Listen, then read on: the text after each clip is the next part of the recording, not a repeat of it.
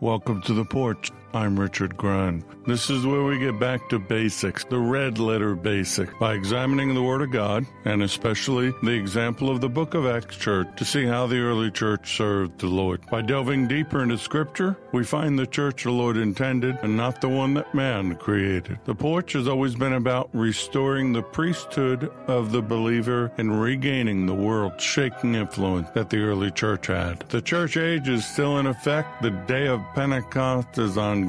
The fire of the upper room still burns. If you have any questions, go to firefalltalkradio.com, use the contact button, or you can write us directly at the Porch, lowercase one word, at firefalltalkradio.com. If you'd like to support us, there are ways to do so. Go to the Firefall Talk Radio homepage. We appreciate your support and encouragement. Welcome to all of our listeners from the various streaming platforms. Remember, we can always be found on Apple Podcasts, Google Podcasts, iHeartRadio, and Spotify.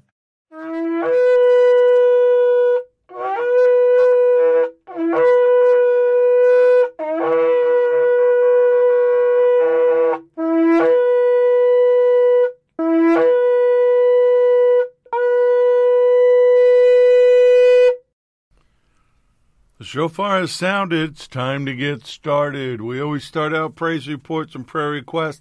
The community part of the Porch. If you don't want to be a part of that, just go right to the second shofar that takes you into the Bible study. And please, if you are enjoying these, or you have a topic you'd like me to cover, or whatever, reach out. Let us know. We appreciate those of you that do. And we just want to interact with you. If you want to be a part of the community, please do so. We always start out with praise reports, and I know maybe this gets monotonous and you don't know why I keep doing it, but I won't stop. I can't stop. The rocks will cry out to praise him, and I'm not going to let the rocks outpraise me. So I praise him for my home. First of all, for my salvation. Without that, I have nothing. I don't have any of the things I'm about to mention. And even after 33 plus years, I am still incredibly thankful and acknowledge it every day. But I do have a home he's given to us that he allows me to do this in. I have a wife of 42 years. I have sons and daughter-in-laws, grandsons, furry kids, all these possessions, everything we have. So many people have so much less. I can never not be thankful. I praise him for his provision, for relationship, for interaction, for protection, for the dreams and the visions and the revelation and the favor and everything that he's given to us through his Holy Spirit. I praise him for the healing virtues and the divine health that he offers us, that we are new creations, and he allows me to live in these prophetic times, times that I've studied about, times I've heard about, and now times I can talk to you about. And that means we need to pray. Oh boy, do we need to pray. But we always start out with what Scripture says, Psalm 122, verse 6. Pray for the peace of Jerusalem. May they prosper who love you. So I do. I pray for Israel. I pray for its leadership. I pray for our Jewish brothers and sisters. I pray for the church, his church, for America. We need favor. We need grace. We need a change. We need the Holy Spirit to blow over this land. I pray for all the people being victimized by their leadership, especially here in America. I don't get political, I don't talk about it, but let's get real. The two-party system is one big scam. It's a joke on us. It's one party, and we're not invited. But my hope is not in them. My hope is in the Lord. I pray for the fatherless and the widows, the persecuted and the martyred, the bound, the oppressed, the innocent, and those that are victims of injustice. I pray for them each and every day. I think of them often. especially those that are being persecuted and slaughtered for their faith. The slaughter of the innocents, both in and out of the womb, both human and animal. The missing and exploited children, the victims of human trafficking, both young and old. For the brothers and sisters I've mentioned, both Jew and believer, that are being slaughtered, they're being persecuted, they're being driven out of their homes and having their places of worship destroyed. And that growing religious persecution, both against the church and against Israel, that anti-Semitism, the rise of the spirit of the Antichrist. But as long as we, the church, are here, we can push back, we can pray, we can stand up against it. I pray for divine wholeness, health, and healing. So many are suffering right now. Some, it's been done to us. Some of it we've done to ourselves. He gave us orders on how to take care of ourselves, and we haven't been diligent to do so. So I pray if there's any correction needed, you'd make it. I pray if you need healing, that the Holy Spirit would touch you right now, that the Lord would touch you, that in the name of Yeshua HaMashiach, you would believe and receive his healing in heart, mind, body, soul, and spirit. I just ask him for all of us, for me and my family, for fellow members of SRT and the people that are a part of this community, and for you, even if you're not, for him to protect you, to show you the authority that you have and the ability to hide under the shadow of his wings, for inspiration to come, to inspire you to pray, to inspire you to tell others about him. And if you're a part of that remnant, that end-time remnant, I pray each and every day that you would wake up and answer the call, that if you've been blessed, that you'd be a blessing, that the doors to the projects and the plans and everything he's called us to do would fly open with the full provision needed, kingdom finances for kingdom business, and for all of our lost family members. What is the point if we don't tell them first? What is the point if you don't let them know what he's done for you? And ask them, do they want to know him? So, Lord, I come to you. Actually, I've been spending a lot of time with you lately. And you've been really talkative. And I'm praying that some of what you've shared will come through tonight. But I thank you. I thank you for your love. I thank you for your blessing. I thank the Father for his love and his blessing, for him sending you to die for us. You paid our debts. You cleared our bills. And you reconciled us to the Father. Never, ever, ever will we take that for granted. But we so desperately need you right now. We need to hear from you. We need a touch from you. We need to feel the abiding presence of your Holy Spirit and understand it is not an external manifestation. It's an inside out. Stoke the fire. Send it down, Lord. Send it inside of us. Some people have gone out completely, and they're fading away. Some have not burned very hot for a long time. And some may be burning hot, but it's just not enough. So we ask for more. We ask for more. We ask for you. Holy Spirit, have your way tonight. Protect us, the technology, everything that we have going on. Let this word go forth. Let it bear fruit. Let it manifest what you want it to manifest. And I pray all these things in Yeshua's name. Amen.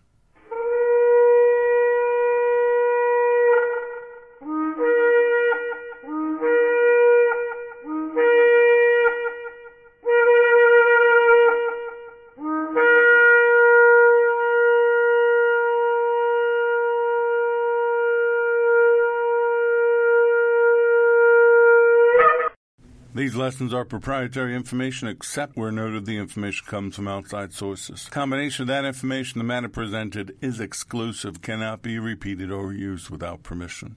The date of this broadcast serves as the registered date of the following information. I've been talking about the Great Commission a lot, and it's really been on my mind.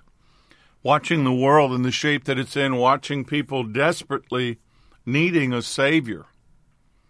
It's become much more important than it ever has before.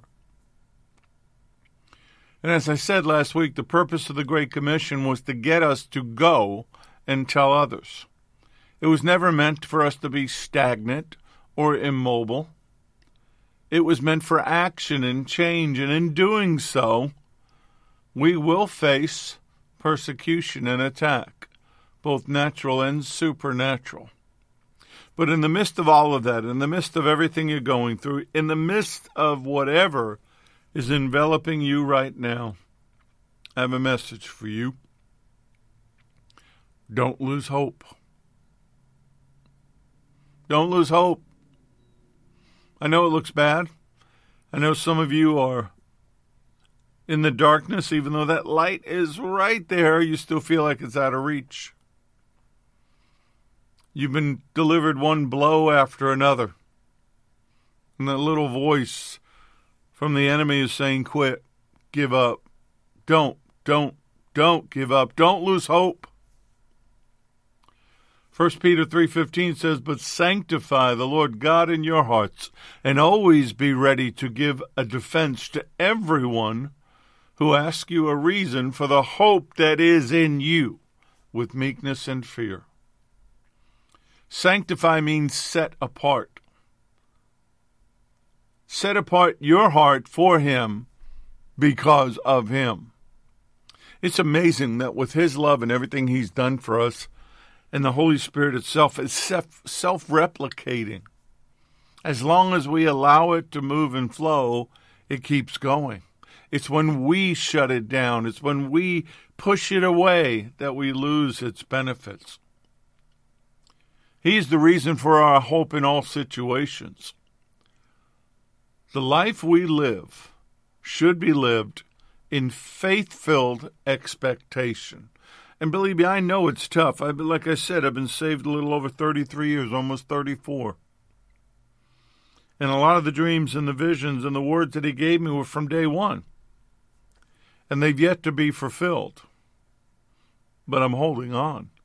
I'm continuing to hope. I'm continuing to believe. Habakkuk 2, verses 2 and 3 says, and the Lord answered me and said, write the vision, make it plain on tablets, that he may run who reads it. For the vision is yet for an appointed time, but at the end it will speak, and it will not lie. And though it tarries, wait for it, because it surely will come. It will not tarry. That means there is an expectation of the vision, the God-given vision, of being completed because He's the one who gave it. The disappointment comes from the false words, from erroneous thinking. You've been set up to expect something that's not really going to happen.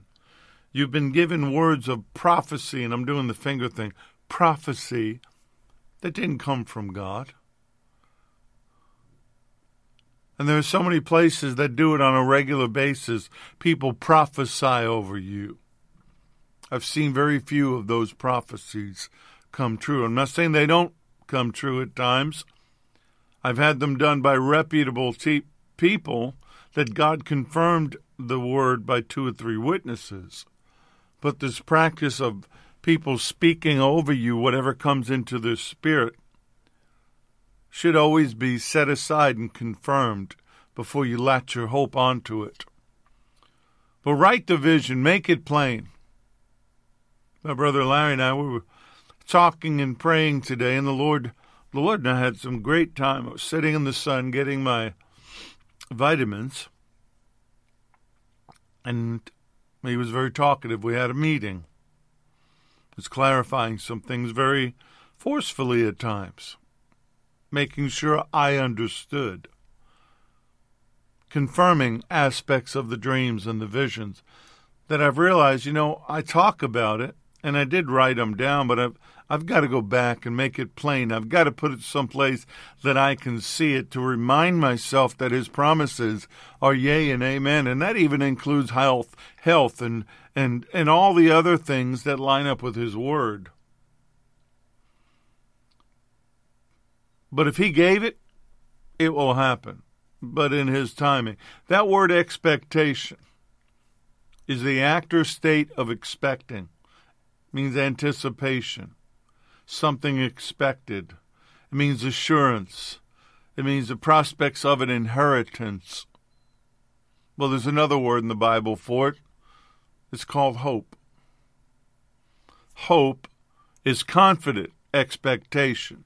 It's not wishful thinking. That's the worldly aspect of it. No, we have hope. We have a confident expectation. If you're not confident in what you believe, if you're not confident in what you are to receive, if you're not confident in what his word says, that's where I would focus if I were you. I would focus on why not. Have you allowed your disappointments to cloud that? Has the enemy been allowed to come in and whisper and throw a blanket on your hope? You know, you throw a blanket on a fire, it smothers it. It keeps oxygen from feeding it, and the fire goes out.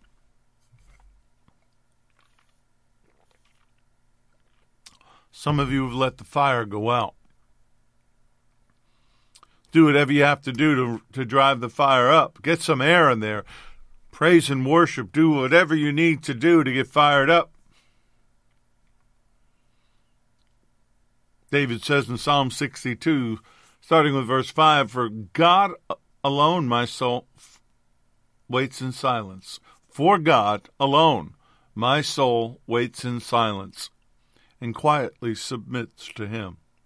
For my hope is from him. He only is my rock and my salvation, my fortress and my defense. I will not be shaken or discouraged.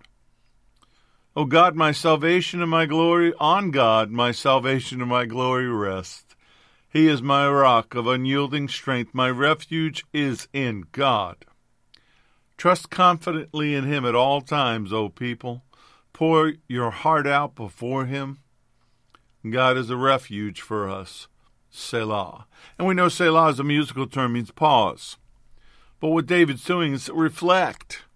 Let it sink in. Your hope is from him. And it will not be shaken or discouraged as long as you keep your hope upon him. You know, you could take Psalm 62, verses 5 through 8, read it out loud as a prayer. Pray it over yourself. Speak it into your spirit. Everything in this world right now is about crushing you. It's about breaking you spiritually, mentally, physically, financially. And the reason they want to do that is to subject you. And many people will be. Some have already given up. But the Lord's saying, rise up, stand. And when having done all, stand. Your hope is him alone. Pour out your heart before him. Expectation correlates to trusting in him and trusting that he is as good as his word. He's not a liar or a man that he should lie. He's not a practical joker. Because he hasn't done it in your timing or what you thought doesn't mean he's not going to do it. Expectation is knowing that he is as good as his word. And there is an expectation of his help when we turn to him. Come to me, all who are weary and heavily burdened by religious rituals that provide no peace, and I will give you rest, refreshing your souls with salvation. Take my yoke upon you and learn from me, following me as my disciple. For I am gentle and humble in heart, and you will find rest, renewal, blessed quiet for your souls. For my yoke is easy to bear, and my burden is light. It's Matthew 11, verses 28 through 30. There's no peace in religion. None. It only comes through relationship. And you would wonder, if that's the case, why do so many people get caught up in religion? Why do so many people go back to the law? It doesn't take any emotional commitment on your part. It's performance-based. You can do that in sin. You can do that without any faith. You can do that without any connection to Him at all. Relationship takes effort. Relationship is interaction. Relationship means you bear yourself before Him. You're willing to stand in front of Him just as you are. Striving to perform or earn tires us out. I've never seen a happy person that's religious. I've never seen a happy person that tries to live under the law, because it causes us to lose hope. The Lexham Bible Dictionary says hope is the confidence that by integrating God's redemptive acts in the past with trusting human responses in the present, the faithful will experience the fullness of God's goodness both in the present and in the future. Wait a second, Richard. You said I didn't have to do anything for it. Well, He does it, but you still have to adhere to His rules. You still have to obey Him. Biblical faith, it goes on to say, rests on the trustworthiness of God to keep His promises. The biblical view of hope is thus significantly different from that found in ancient Greek philosophy. The Greeks recognized that human beings expressed hope by nature. However, this kind of hope reflects both good and bad experiences, meaning it's influenced by the external. The future was thus a production or projection of one's own subjective, individual or prejudiced possibilities. That's not biblical hope. Biblical hope avoids this subjectivity by being founded on something that provides a significant basis for confidence in its fulfillment. God and His redemptive acts as they culminate in the birth, the life, the death, and the resurrection of Yeshua, Jesus, the Messiah. Now, I was thinking about this today as I meditated on this word. And by the way, meditate doesn't mean to clear your mind and open yourself up. No, meditating means you fixate on His word. You fill yourself with His word. You set your mind on Him. If you empty yourself the way the other people meditate, something's going to fill it. But as I thought about it, as I pondered it, I realized so many people have hope in all the wrong things. But when you focus on Him, when you focus on His word, it tweaks or it focuses like a lens on the things of the word, on the things of the Spirit. But the world does just the opposite. It wants you to be selfish, self-centered. It wants you to turn inward when the Bible's saying turn towards Him.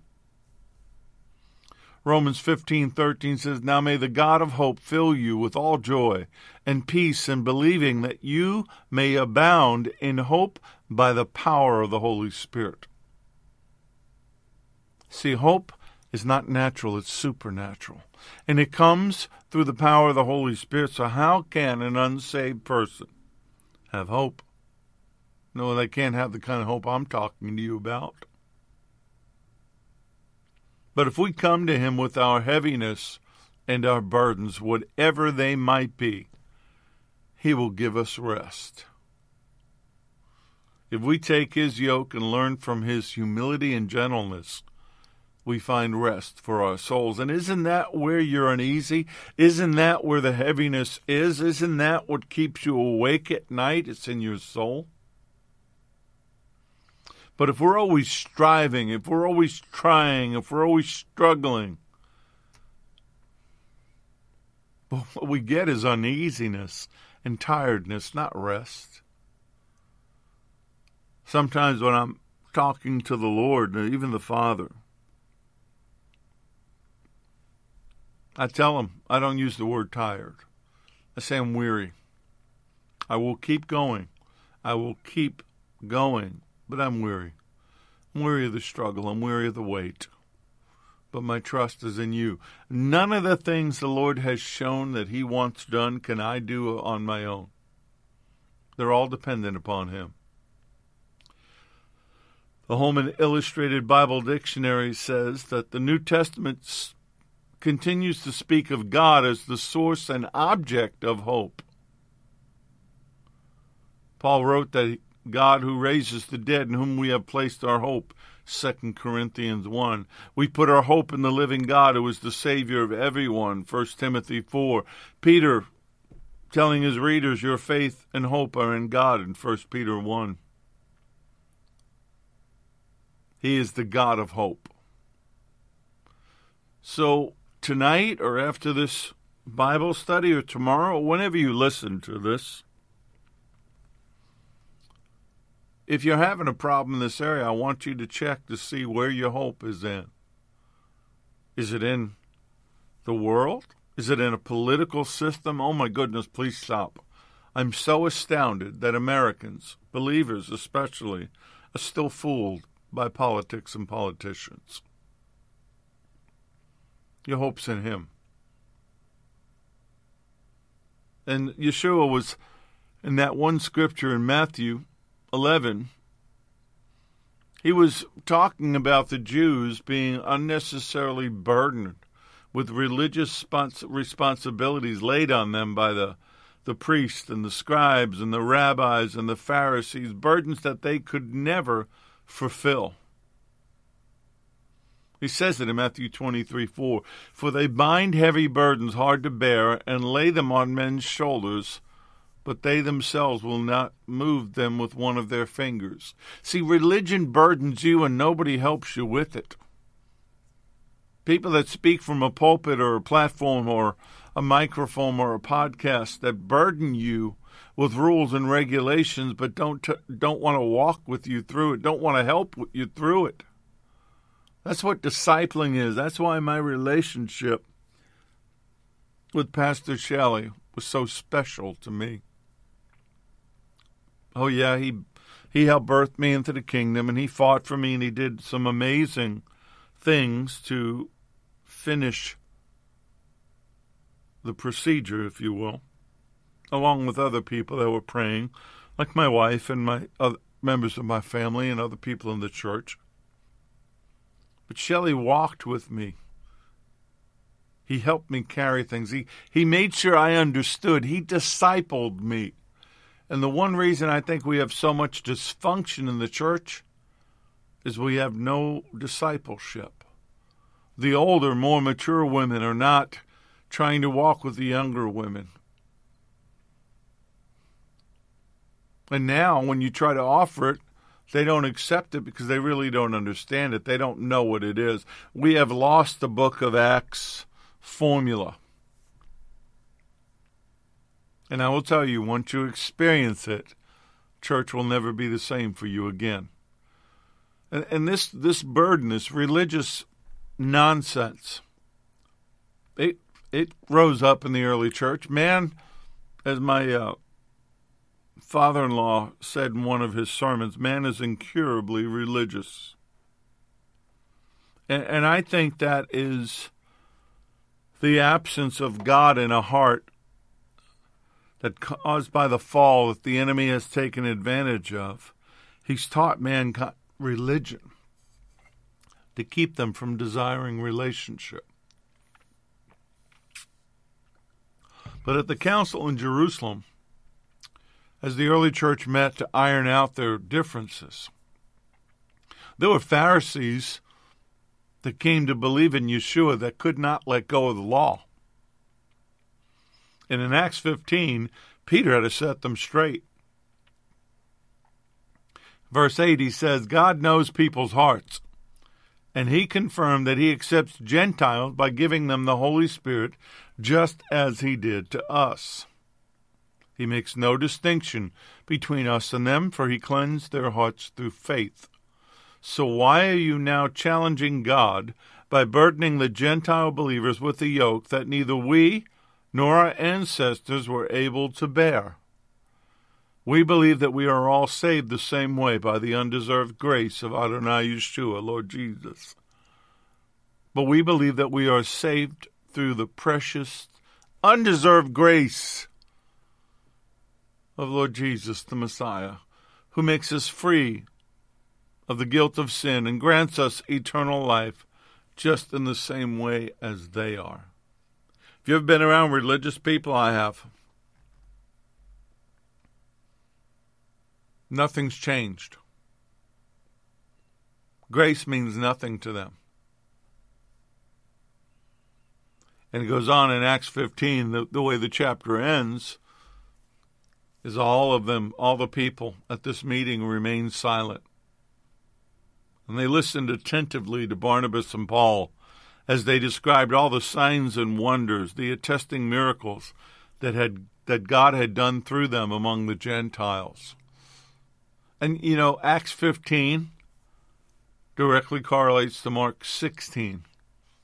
Signs and wonders confirms what the Lord is doing. So when Yeshua had spoken to them, he was taken up into heaven and sat down at the right hand of God. And they went out and preached everywhere, while the Lord was working with them and confirming the word by the signs that followed. We've lost the desire for this. Oh, we want the show.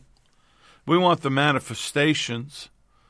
Signs and wonders follow the word. They don't precede the word. They don't replace the word. Signs and wonders follow the word.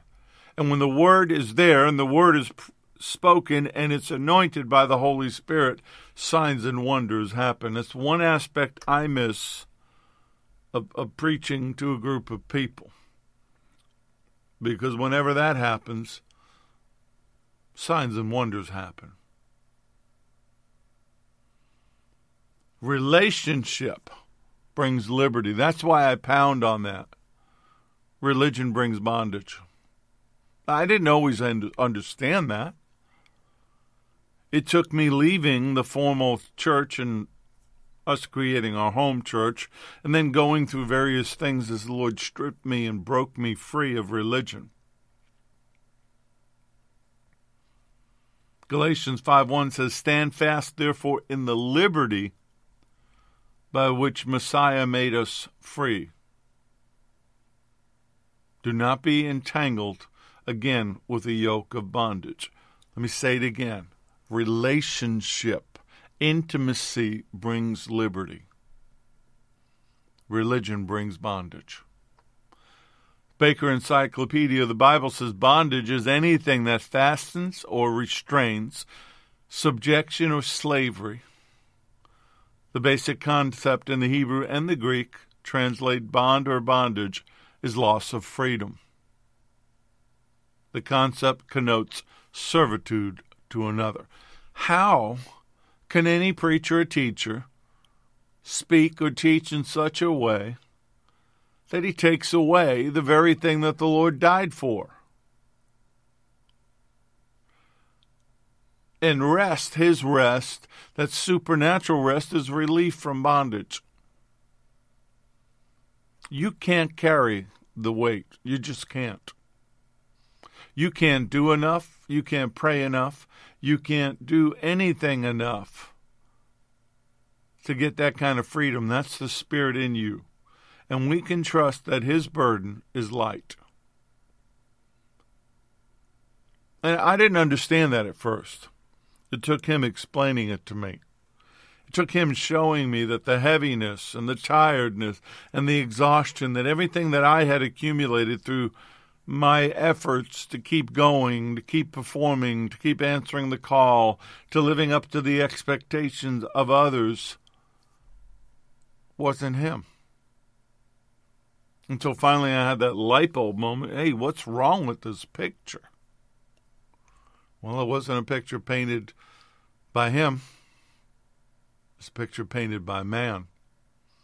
Now, if you have a formal place that you go, a fellowship, what you will see, if you haven't seen it already, is that 1% to 2% of the people do all the work. And what happens? They get burned out. They quit. They go away. Some just can't do it anymore.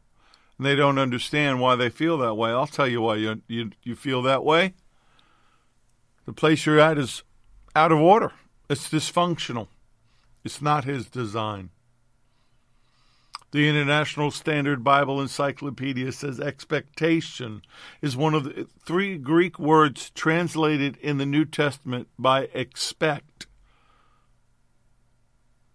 Prosodokaio, meaning to look forward toward what will probably occur. Let me do that again. Rewind. Meaning to look forward toward what will probably occur, whether in hope or dread. See, expectation is both good and bad.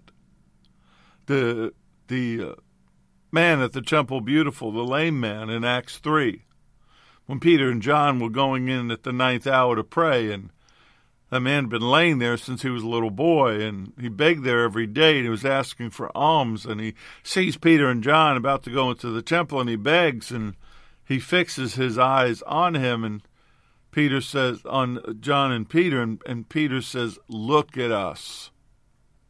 And at that moment, he gave them his attention because he was expecting to receive something from them. Wouldn't it be awesome if people just looked at you expecting to receive Yeshua from you? See, that lame man had hope and an expectation that when he saw Peter and John, that they would give him something. Turned out they didn't have money, but what they gave him was even better.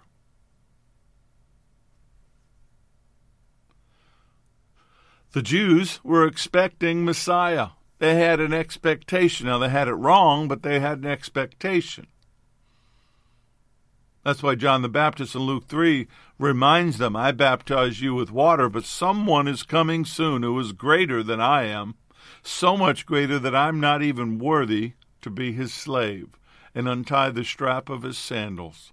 He will baptize you with the Holy Spirit and fire." John had an expectation, and then he saw his cousin, and the Spirit came down and the whole bit, but even John lost his way. He lost that expectation. He lost his hope. See, if you don't keep your eyes on Jesus, if you don't continually see him, if you don't continually talk to him and pray with him and spend time with you, you lose that. You lose the way. You lose your focus. I'm not asking you to memorize Scripture, although that helps. I'm not asking you to read every book of the Bible, although it's good. You should have done it at least once.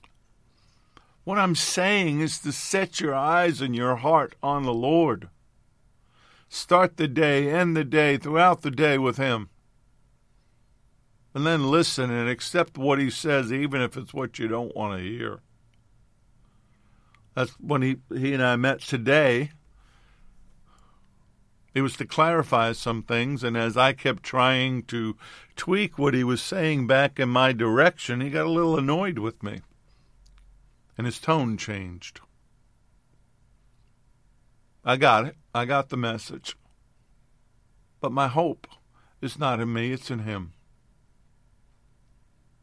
James 5, verses 7 and 8, "Therefore be patient, brethren, until the coming of the Lord. See how the farmer waits for the precious fruit of the earth, waiting patiently for it until it receives the early and the latter rain. You also be patient. Establish your hearts, plural, for the coming of the Lord is at hand." If I asked you today, May 18th, 2022, did you even think about the second coming? Did you even think about the Lord coming back? I have news for you. I start my day there. I see what's going on in the world. I see the mistreatment of people and animals. I see the murder and the bloodshed. I see the lying. I see the debauchery. I see the demonic activity.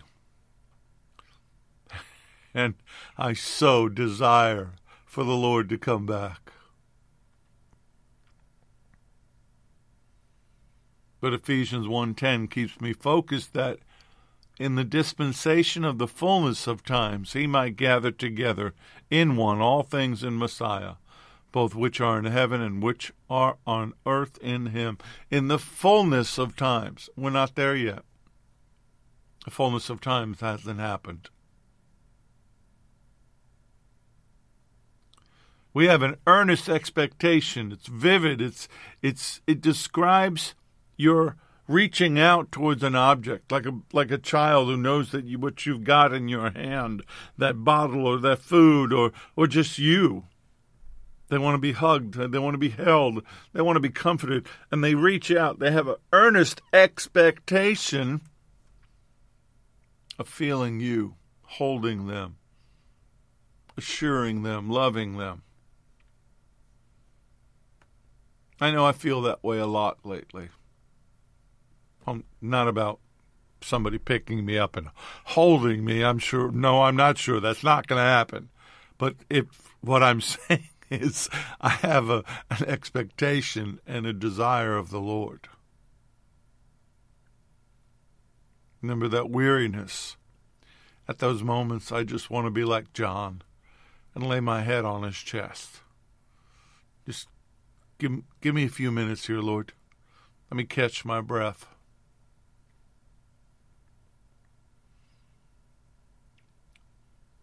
Yet what we suffer now is nothing compared to the glory he will reveal to us later. For all creation is waiting eagerly for that future day when God will reveal who his children really are. Against his will, all creation was subjected to God's curse, but with eager hope, the creation looks forward to the day when it will join God's children in glorious freedom from death and decay. For we know that all creation has been groaning as in the pains of childbirth right up to the present times.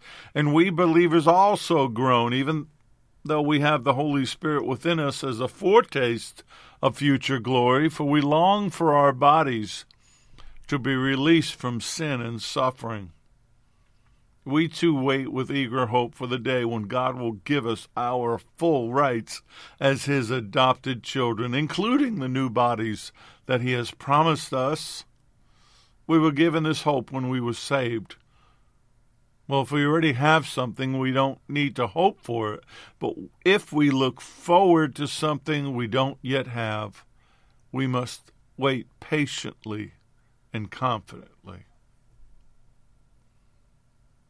Larry and I were talking about that today, the glorified bodies.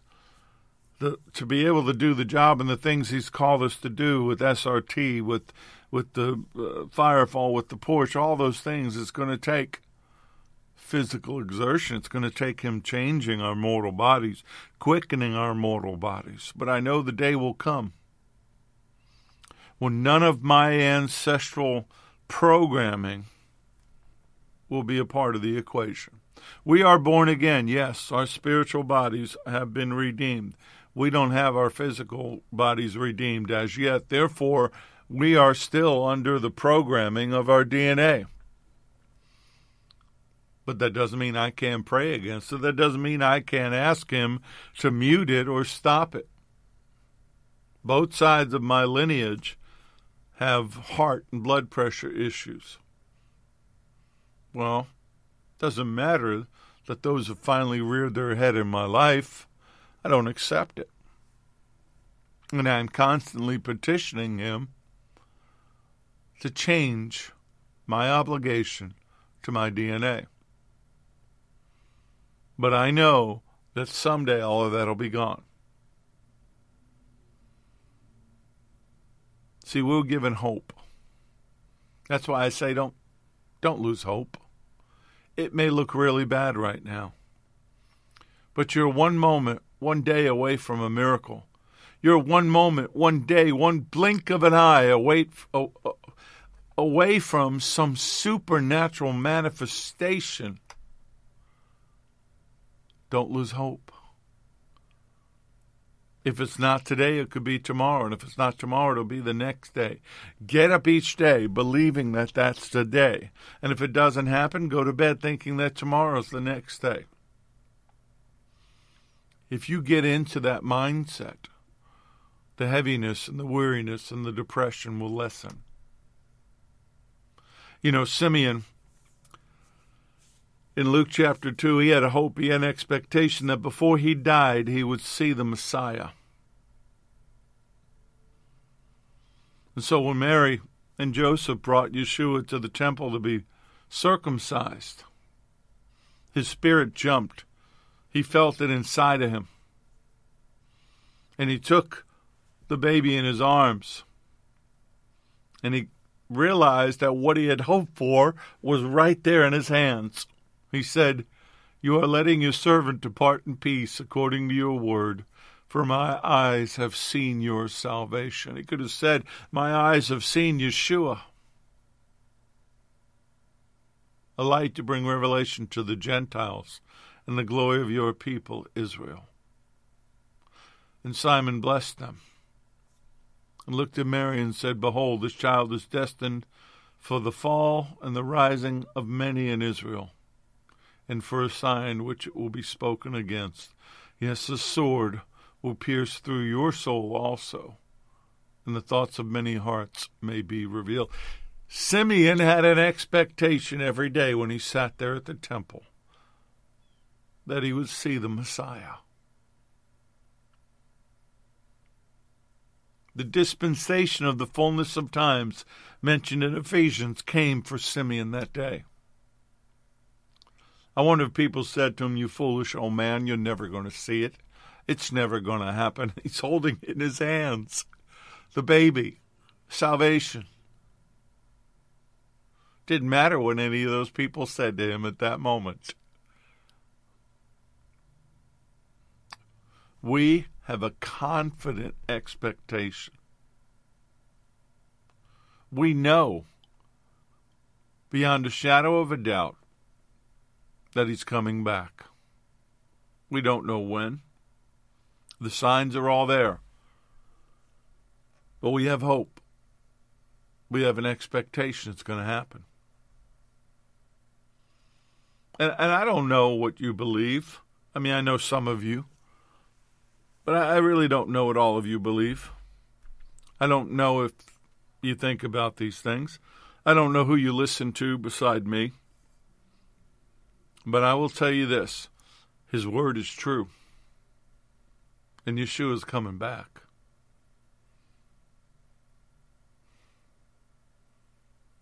We live in a state of grace.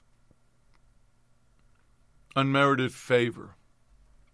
We live in a way that we have a confident assurance of obtaining that which we long for. And I thought about that. I thought about the scriptures in Romans that talk about, in Romans 5, through him we also have faith, by faith in this remarkable state of grace, in which we firmly and safely and securely stand. Let us rejoice in our hope and the confident assurance of experiencing and enjoying the glory of our great God, the manifestation of his excellence and power. And not only this, but with joy, let us exult in our sufferings and rejoice in our hardships, knowing that hardship, distress, pressure, trouble produces patient endurance. And endurance, proven character, spiritual maturity. And proven character, hope and confident assurance of eternal salvation. Such hope in God's promises never disappoints us, because God's love has been abundantly poured out within our hearts through the Holy Spirit who was given to us. So if we have a confident assurance of obtaining what we longed for, I wrote down a couple of questions. Do you long for it? Only you can answer that. And do you long for it? Do you long for seeing him face to face? I mean, every time I know someone who passes on, my first thought is they've seen Yeshua face to face. They've been able to hug him and feel his hug. Do you long for? Does what you long for line up with his will and his word? I think most people get depressed and discouraged because they're longing for and hoping for something that he never wanted them to have. But if it does line up with his will and his word, then have an expectation for it. If your healing lines up with his will and his word, then expect it. And don't get discouraged if it doesn't happen when you want it to. Maybe you're going through the maturing process. Maybe you're being tested, distress, pressure, and trouble to produce patient endurance. The one thing I've learned in my walk is when I go through something for a prolonged period of time, it means I'm not getting the lesson. And I'm finally at the point where I can admit that. I'm finally at the point where I can admit my strength, though remarkable in my youth and through most of my adult life, I can't trust. I can't hope in that. My hope is in him. I have to allow him to do it through me and for me. But there's another expectation. It's called the fearful one. Proverbs 10:28, the hope of the righteous will be gladness, but the expectation of the wicked will perish. Now, we don't want to talk about that. Oh, my goodness. We don't want to talk about judgment. I posted that on Facebook and an SRT and my Instagram. We don't want to talk about the woes, the coming judgment. But if we believe he is who he says he is, and if we believe the outcome is what he said it will be, then we must acknowledge that judgment is coming. Judgment begins at the house of the Lord, not in the unsaved world. Hebrews 10:26 and 27 says, Dear friends, if we deliberately continue sinning after we've received knowledge of the truth, there's no longer any sacrifice that will cover these sins. There's only the terrible expectation of God's judgment and the raging fire that will consume his enemies. So many young people today, so many people in what's called the progressive church, they don't want to hear about judgment. They don't want to hear about fire. They don't want to hear about any of those things. They've been lied to. And there's so many things that are not in our control. But there's a divine meeting in every event in our life. If God doesn't do it, he's allowing it. I really believe that. Whatever happens in my life is either by his hand or because he's allowed it to happen. Nothing happens in my life unless he allows it. And everything has a time and everything has a season. And we need to understand and discern them. And the hardest part of what I just said is taking our desires out of the equation. It's not about what you want. It's about what he wants. It's his will done his way. Jeremiah 29:11, For I know the thoughts that I think toward you, says the Lord, thoughts of peace and not of evil, to give you a future and a hope. Our hope is in him and from him, not from our circumstances. And I have a quote here from the Eliot's commentary on the whole Bible, written by A.J. Mason, the Epistles of Paul, the apostle of the Thessalonians. And this is what he writes. And I'll use his terms, not terms I normally use. A Christian's joy does not spring from his circumstances, but from the blessings that are his because he is in Christ. He's in Messiah. The Christian, he says, quote, who remains in sadness and depression really breaks a commandment. In some direction or other, he mistrusts God, his power, his providence, his forgiveness.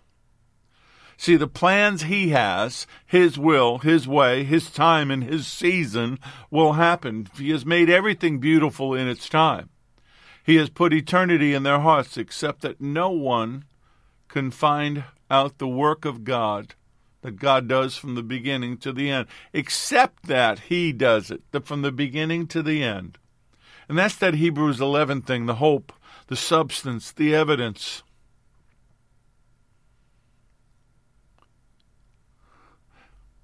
Without faith, it's impossible to please him, Hebrews 11:6 says. For he who comes to God must believe that he is God, and he's a rewarder of those who diligently seek him. If it pleases him, because we are trusting in him alone, it inspires us to seek him. And if we seek him, we find him, because Hebrews 13:8 says he's the same yesterday, today, and forever. Malachi 3:6, for I am the Lord, I do not change. Matthew 24:35, heaven and earth will pass away, but my words will by no means pass away. So I'm going to leave you with this, and then I'm going to pray. Hope does not pass away. Don't lose hope. Walk by faith and not by sight, and do it in expectation. Father, touch your children right now, all who've heard this message, wherever they are in this process. Encourage them, touch them, heal them. Take away the spirit of heaviness. Lay upon them the garment of praise from heaven itself. Take it off that rack up there in the throne room and lay it upon their shoulders. Give them rest. Take away the weariness. Take away the lies. Take away the false teaching. Take away everything that has burdened them and beat them down. And infuse in them Holy Spirit-empowered hope. Stir up that expectation that they once had. Set them free, Lord. Set them free and glorify yourself through us. Let us show others. Let us lead others. Let us love on others. Touch them, hug them, heal them, deliver them. Let us lead them to you and fulfill the Great Commission. But do it in hope and total expectation, knowing that you are the author and the finisher of our faith, knowing that you've gone before us, that you've shown us how to do it, that you've made the way where there was no way, that your Spirit is touching us right now, healing us down to the core of our being, down to the DNA level, down to the cellular level, healing our hearts, taking away the wounds, breaking off the chains and all the burdens that have put upon us by traditions or false expectations or words spoken over us that were never from you.